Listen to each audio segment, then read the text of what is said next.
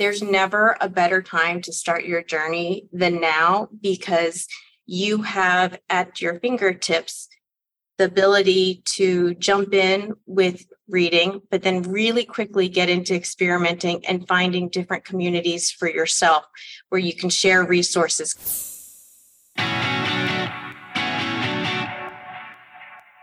Hello, and welcome to the Crypto Brief, a podcast from the Fidelity Center for Applied Technology.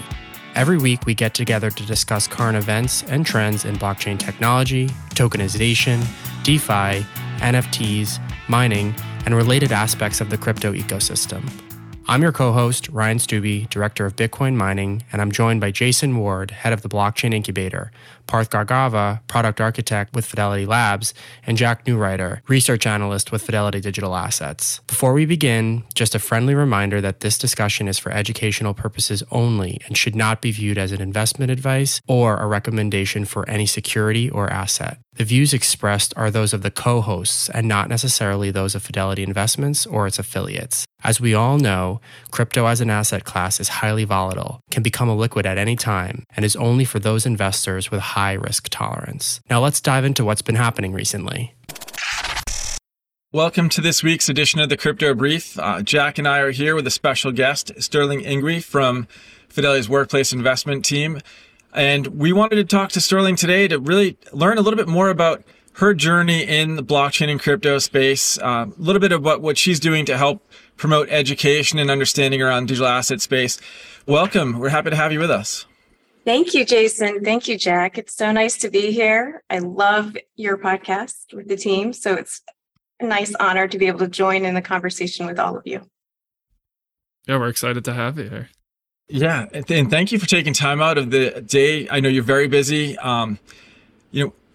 What I find is crazy is people in the blockchain digital asset space are generally very giving with their time, which is kind of ironic because nobody seems to have time because we're constantly busy. But things like this are really valuable in terms of just the networking, the getting to understand where people are coming from, and then just generally, how do we help people better approach this particular industry? So how did you get here? What brought you into the blockchain space? You know, it's funny, Jason, in the earlier days, I was asked, did you go seek Bitcoin or did Bitcoin find you? And Bitcoin really found me through working at Fidelity. So I actually have a very different background in terms of getting into this space, but also maybe a couple similarities. And I guess I'll just maybe give you the quick background story and then connect it back to the Fidelity story. So my background is in political science from Columbia University, and then I went and pursued my MBA at Duke. So I don't actually have that computer science degree behind me, and I didn't work as a trader, but I did have some really great experiences and work prior to coming to Fidelity. So I came to Fidelity in 2014. So before 2014, I worked at Tiffany and Companies. I worked at American Express, IBM, and Duke, and they're very different companies and institutions in very different roles. But they all had a similarity that helped me in my jobs and day-to-day today. And that's they each had a very strong focus on the customer. There was always a need to promote education awareness. It was roles working in creating opportunities in new and emerging spaces. And then there was a definite connection to finances and financial wellness, as well as a big focus on what technology and capabilities can we use in these areas. So very different industries, but some common core capabilities and connections. So that when I did come to Fidelity, and I started 9 years ago in our Fidelity Labs and also Fidelity Center for Applied Technology, or FCAT. And in that role, I was in product management. And I remember being asked, Sterling, how much do you know about Bitcoin? And I said, I don't really know that much about Bitcoin. And they said, no problem. Here is a great book, Bitcoin for the Befuddled. And it's this purple book with a dinosaur on it. And I was like, awesome. I will take this and I will start learning about Bitcoin and algorithms and encryption and cryptography. And that was kind of my start. There wasn't a lot of information on the web. There weren't podcasts. You know, today, the biggest problem is what channel do you go to? And how do you want to absorb your information from the day-to-day news that you might hear to these really incredible white papers and thesis or a podcast that runs on a regular occurrence. And so you have a lot of choice and opportunity, but it also makes it pretty intimidating for someone to say, where do I start or where do I jump in? But my start was really because we do work at a company that focuses on innovation and gave me that opportunity to start diving in. And then I can tell you a little bit more about the crypto path. I just have to say, you're one of the lucky few where Bitcoin found you as opposed to the other way around. So you basically were getting compensated to come out and learn about this and got to be your day job. So that's actually a very special and fortunate scenario. It made me wonder, Jack, I should know this, but you got pulled in. Were you looking at this prior to joining Fidelity? Yeah. And then I came into Fidelity in more of a traditional role, and my whole kind of shtick was I just didn't stop talking about it. And so eventually some of the people in the area I was working in connected me with some of the people in Fidelity Digital. And that's sort of how it happened. I do think it's interesting, Sterling, you said like political science major. I was a finance major, and like you do tend to see a lot of finance or computer science majors, but also like one of those things I have in common, like with you there, is maybe I do come from more of a finance background, and Jason himself too. But like, I don't think any three of us on this call can go look at a line of Uniswap code and audit it. But that doesn't mean that we can't be here to like help grow and scale and educate across this industry. Even like I'm in research and I can't go and audit the code. But that doesn't mean that like people can't be involved and like learn a ton and push this industry forward. Just because they're not a developer. I agree. I actually love watching the developers, and they'll share their code. And you're right, I don't understand all of it, but you can understand just enough to see where they're getting to the different aspects, and it makes it fascinating. And I love that piece where, yes, we don't read the language, but we understand just enough to help them. And it's one of the coolest parts of this industry is like it is at the intersection of so many different arts and studies and sciences, right? There is the real tactical lines of code in computer science. There's also the finance and the economic game theory involved in these systems and their successes or their failures, which we saw over the past year. There's the political and regulatory angle. Like there is an intersection of all of these different things that impact society. And as we move forward, that's where we're going to see these things collide. I think that's where I feel very fortunate here at Fidelity is that each one of these different roles helps me understand all those different intricacies, because there are so many different, the regulatory space, there's the code, but then there's the business use case, and then being compliant. It's a lot, but it's actually an incredible opportunity for career and career growth. It really is. I was just going to laugh because, Jack, although you say my background is finance, yes, I've worked in it for a long time. My undergrad degree was English. So I wound up going a very different path. But Sterling, coming back to the path that got you here, I decided to do a little bit of investigative work before we got on this call. And you and I had spoken a number of times over the years, and I think we probably met in person for the first time a couple of years ago. But when I was doing some of my homework, I realized that while you were at Columbia, you played Division I sports. You were a field hockey player. Yeah. But I also found something that might be even more interesting. So studying political science, you've got I'm going to assume you may have a bit of a competitive drive, having committed to that type of activity. But you're also a PADI certified scuba diver. So yeah. I wonder, with that background, does diving deep into crypto mean something different to you? Absolutely. I actually got my dive master when I was, maybe 18, pretty young. But I still do love scuba diving. And I think diving deep is probably maybe the theme of the education and kind of getting into these binge modes of something that you learn about that's new and getting really fascinated by it. And so I love diving. And, the other odd thing in my background is that I studied diamonds and gemstones because I worked at Tiffany's. So you would, that getting certified in that area to grade diamonds. The thing is, in all of these different roles, the education makes it for a much more enjoyable ride in these different careers. And here, we're getting to help people understand something that might seem complex and scary. But when you start learning about it, it is an incredible history, knowing that this, encryption didn't start with all of this, and the capabilities and the ways that people can enable access and transparency just make it fascinating. So it's really fun to pull all the pieces and to dive deep. But yes, I do love getting engrossed in some of these fun topics. And now that it's this Web3 area and it's opened up to so many more opportunities, I think I'm on this constant steep learning curve, but I'm enjoying it. And I get to leverage, in the beginning, Jason, you said communities. You are all part of my community. Jack has been so helpful when we go and for me to learn myself. And then as we go and speak to our clients and customers about what this space is, Jack's teaching me and them at the same time. So I love that as well.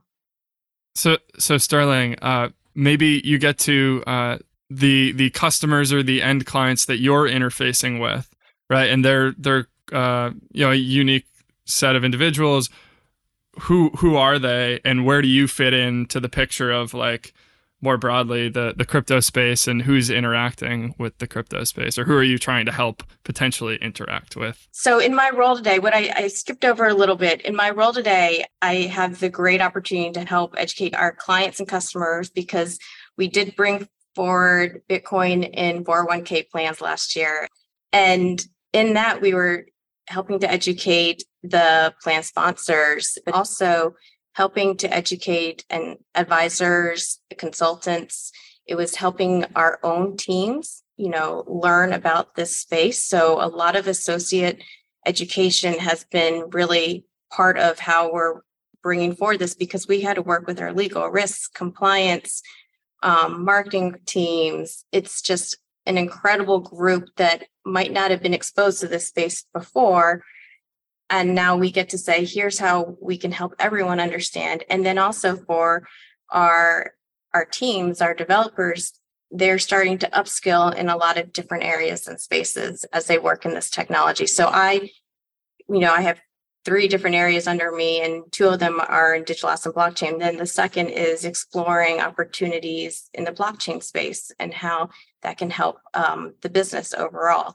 And so those developers are learning about smart contracts, and they're learning how to kind of bring forward their technical capabilities, but in new, different spaces. And then the other part is really the continued support on how we help our regulators understand some of the space and be partners in that, because they are on the same journey as well. And so as we bring forward opportunities, there's the continued dialogue where Fidelity has great partnerships to, help bring that information forward and to help them think about the policies that they're working on. We talk a lot about different regulatory regimes around the world in the podcast and how there are differences. So I think no matter where you are, it's incredibly important, as you called out, to help with that educational process and to make sure that people are principled as opposed to positioned in trying to look at things objectively. And the fact, like you said, there are so many different tangential relationships that come into play. Jack highlighted the macroeconomic, the game theory, the finance, the cybersecurity. And I wanted to sort of circle back, because I think one thing we maybe didn't touch on is the fact that along your career mobility within Fidelity, you also played a role in cybersecurity. And I'm assuming that actually also helped position you well for what you're doing now. Absolutely. And thank you for bringing that back, because after labs and being in product, I made a big jump into cybersecurity, but it was a jump into cybersecurity and helping our Fidelity digital asset business as their information security officer. So in cybersecurity, and that's where I had the great opportunity to help FDAS certify with the New York Department of Financial Services their cybersecurity. And that experience, I would say, was educational for NYDFS. It was educational for us, and it worked out really, really well, because you really broke down the ecosystem, but also down to the levels of different controls. And it helps you think about now, for me in product, as we build things, what are those different considerations and how do we bring things forward in a regulated environment, things forward responsibly, because at the core of everything we do is that protection and the security for our clients and our customers.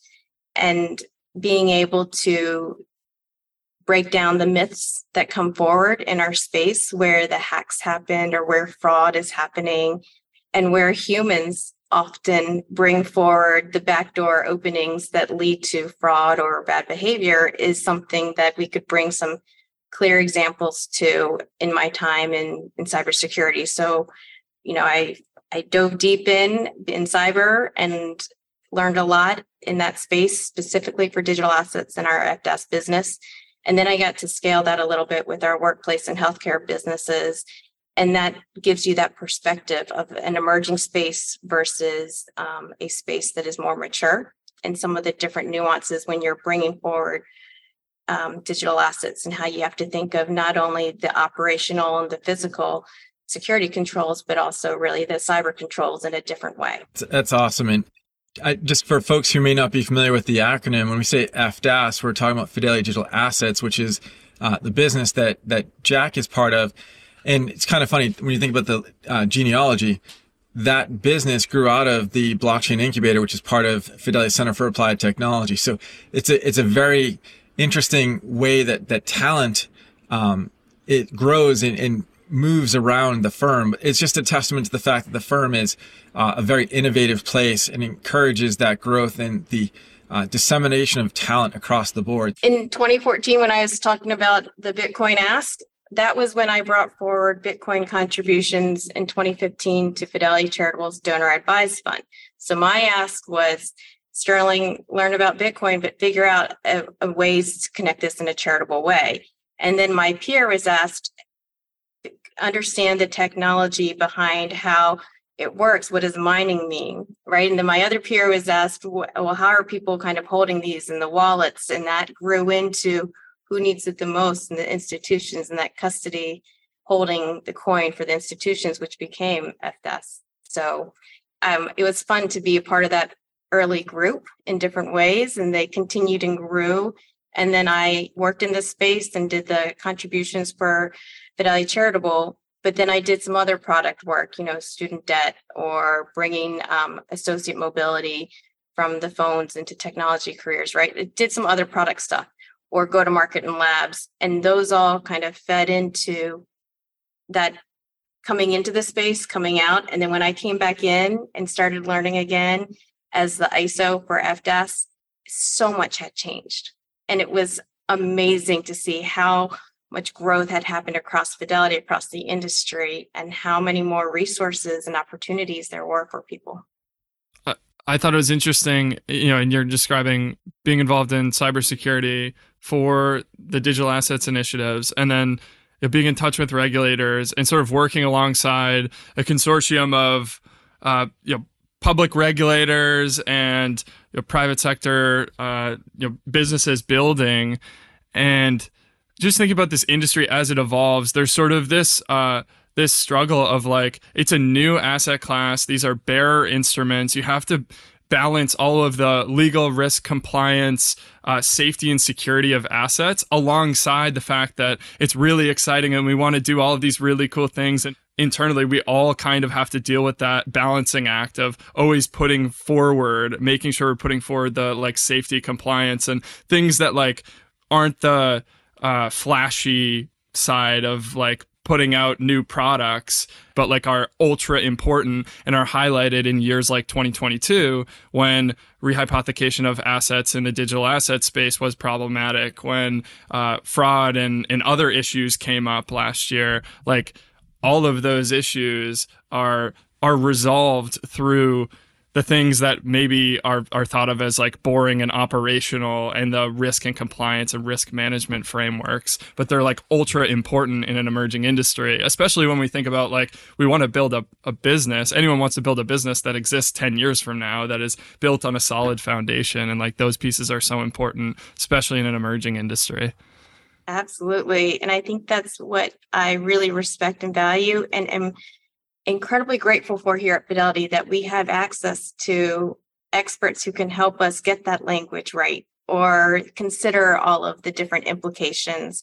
Because we have such a strong legal risk compliance team, they are working so hard to help us and enable us to bring these new service offerings forward in that right, responsible way. So it is a lot to consider, but we're pretty fortunate here to have so many good partners to be able to work with through that. Definitely. So one portion of things that we and others are working on is like enabling people to get ownership in the actual publicly traded tokens. Bitcoin, Ethereum are the biggest ones that come to mind. There's the other piece, which is like, what can the technology do that maybe is more operational and maybe less of like a tangible investment for the public to put in their investment portfolio, but might have like real value in the long term for businesses from an operational perspective. And it sounds like that's maybe the second area that you're involved in. Would love to like kind of dig into that a little bit and what you're looking at there. Because it seems like that's a longer term vision that takes a lot of coordination and a lot of time versus, not that it's easy, but just enabling people to be able to invest in the asset class. That's sort of separate. They're two separate themes in my mind. I do think that we tend to forget about the technology components behind the blockchain that is underpinning, yes, the digital asset and the trading and the investment pieces. And the investment in our businesses comes in when we start looking at the technology and the infrastructures of what we have today, and how can that be a part of and leverage these emerging technologies, so that interoperability between legacy systems and emerging technologies. And then it gets into, okay, how do we take advantage of something that does bring forward efficiencies and how we can transact and brings us into more of a real-time data access and control and secure transparency feature sets that we seek so much in how we create and deliver our services and our products. So the blockchain piece is really fun because it's taking a look at how we can integrate and bring forward the capabilities that come from our core systems that are incredible, but enable them to be servicing and accessible to people leveraging the blockchain, while still keeping that very strong focus on the security and the privacy of working with client and customer sensitive data, right? So what we're looking at a lot is understanding how you can build platforms that lead you to the capabilities that connect us into this Web3 world.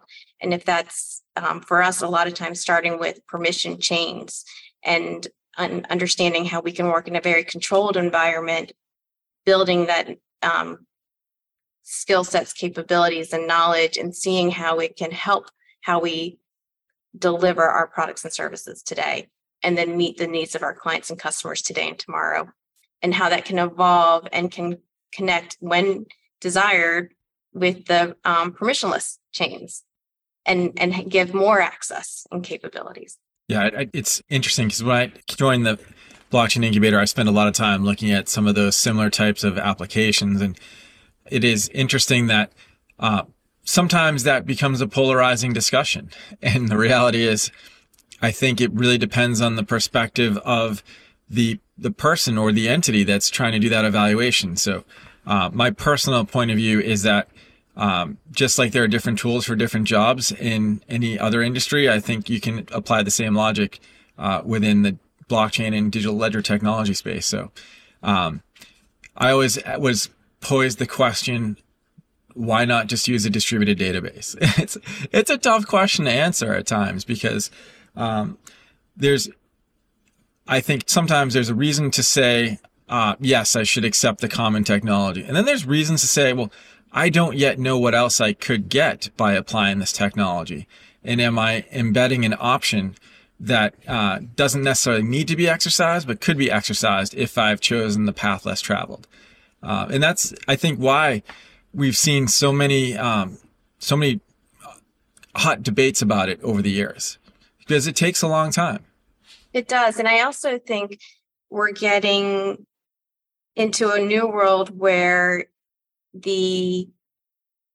I would say the tools and capabilities are advancing to help reduce that time for some people. And so you have to think about, one, what are we trying to accomplish in what group and who really needs access to this? Because if it's a B2B model, that private chain, and if you have a consortium, that could be the sweet spot and the perfect need for what you're trying to accomplish.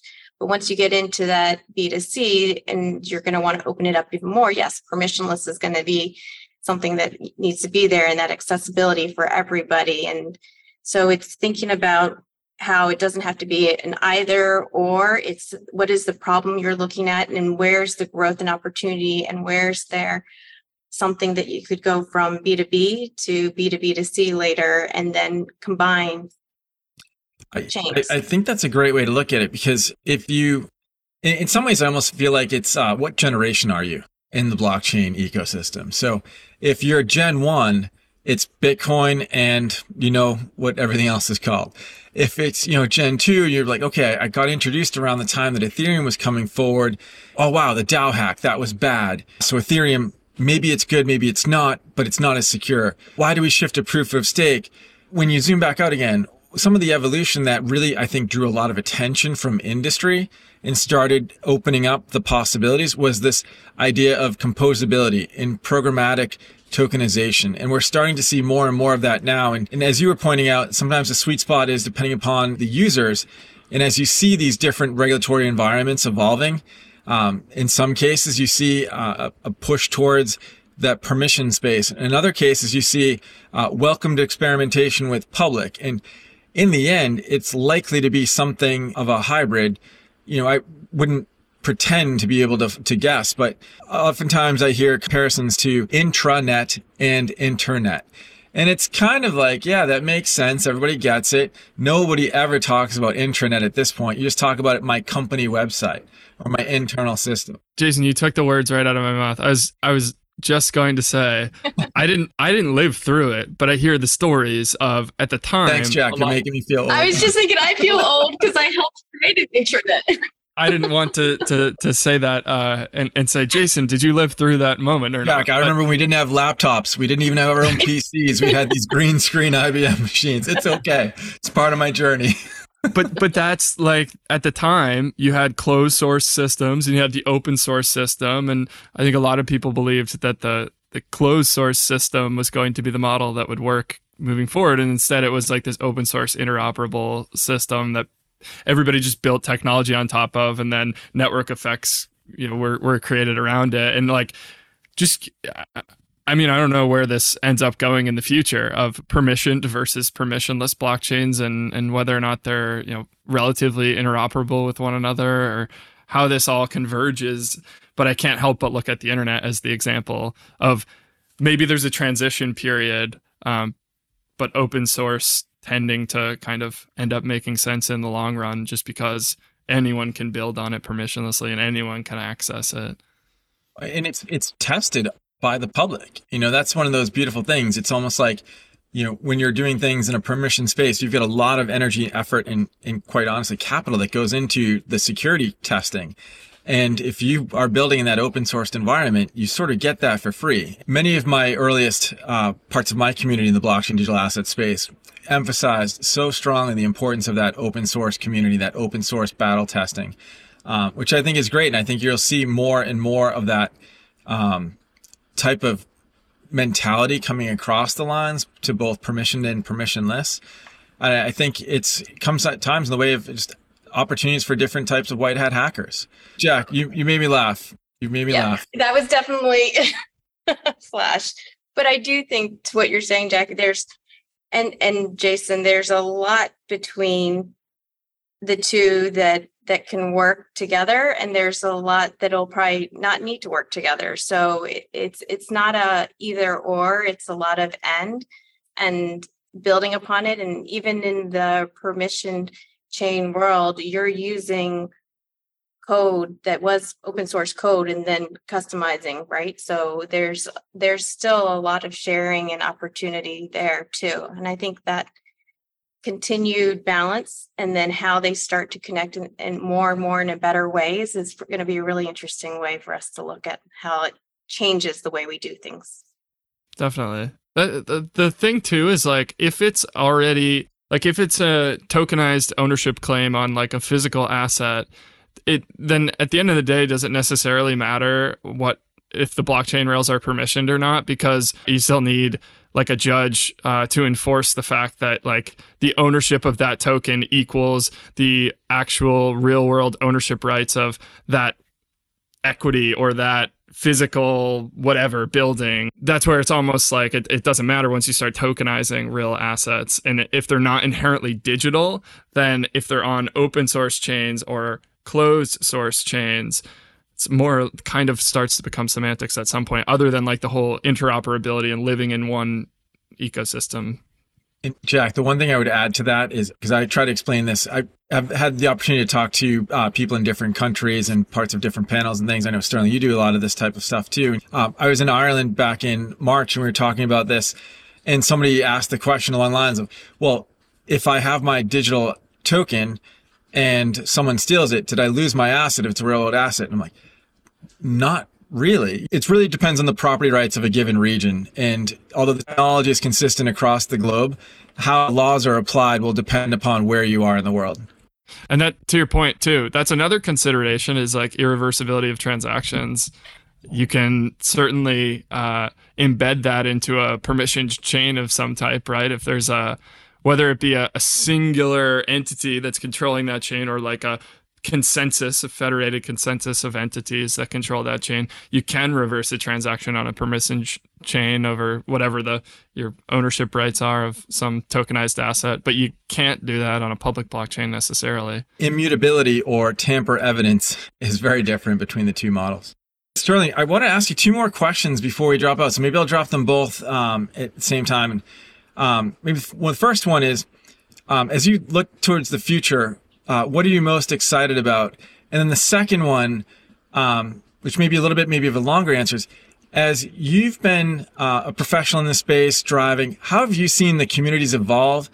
And do you find the communities to be welcoming? And if someone was brand new coming into the space, how would you encourage them to sort of gain a foothold and start trying to advance along their journey? Jason, I'm going to knock both of those out in the same way, because I think what I am most excited about is the communities that have grown and the opportunity for everyone to have some sort of engagement or participation in this where they might not have felt that was possible before. And that could be as a direct user, or it could be as someone who's working in this and creating that ecosystem. Because they have that community and support, it is so much easier to get into your own personal journey in this space. I know you had Maggie Love on before, but one thing that I really like that she has said is it's education, it's experimentation, and it's community. And I've been able to grow and thrive in this because I've found different communities, whether it is my experts in research like Jack or someone like you, Jason, from the business side and helping bring things forward. But it's also this group of women that are starting to come together that are supporting, and they are the doers, they are the teachers, they are the enablers. And so I feel like it makes it easier for someone who is considering this as a way to improve their financial selves and their lives, or if it's a career path. There's never a better time to start your journey than now, because you have at your fingertips the ability to jump in with reading, but then really quickly get into experimenting and finding different communities for yourself where you can share resources, because this is a rapidly evolving space. And the resource I recommend today might be out of date tomorrow because there's so many new things. But if you have that community, you'll stay afloat and you'll grow with that community. So it's really important for everyone to remember we're all on this big learning journey together, regardless of when you started it. And so it's okay for you to jump on now, and there will always be someone ahead of you and always someone behind you. And you can learn so much from both sides of that journey. I love the way you say that. I talk often about being part of the community. When we try to keep pace, we burn ourselves out, and we burn out and regenerate over and over and over again. And it's those communities that help us through that cycle. So that was a great answer. Well, certainly, it's been great having you as a guest on the Crypto Brief. We certainly encourage people who are listening, if you have ideas or topics that you'd like us to cover, please feel free to reach out and let us know. But this is a great example of just highlighting other parts of Fidelity that are in this space and people who are dedicating their time and energy to help promote advancement of both the education and the availability of new technology. So, Sterling, it was great to have you. Thank you so much for having me. You are both so much fun to have these discussions with. So I look forward to more discussions. Thanks, Sterling. Crypto as an asset class is highly volatile, can become illiquid at any time, and is for investors with a high risk tolerance. Crypto may also be more susceptible to market manipulation than securities. Crypto is not insured by the Federal Deposit Insurance Corporation or the Securities Investor Protection Corporation. Investors in crypto do not benefit from the same regulatory protections applicable to registered securities. Past performance is no guarantee of future results. This podcast was produced by the Fidelity Center for Applied Technology, also known as FCAT. FCAT does not offer digital assets nor provide clearing or custody of such assets. It is for informational purposes only and is not intended to provide tax, legal, insurance, or investment advice, and should not be construed as an offer to sell, a solicitation of an offer to buy, or a recommendation for any security or other asset by any Fidelity entity or third party. Views expressed are as of the date indicated, based on the information available at the time, and may change based on market or other conditions. Unless otherwise noted, the opinions provided are those of the authors and not necessarily those of Fidelity Investments or its affiliates. Fidelity does not assume any duty to update any of the information. Fidelity and any other third parties mentioned in the podcast are independent entities and are not affiliated. Mentioning them does not suggest a recommendation or endorsement by Fidelity. This information is not intended for distribution to or use by any person or entity in any jurisdiction or country where such distribution or use would be contrary to local law or regulation. Persons accessing this information are required to inform themselves about and observe such restrictions. Third-party trademarks appearing herein are the property of their respective owners. All others are the property of FMR LLC. Copyright 2023 FMR LLC. All rights reserved. 1040156.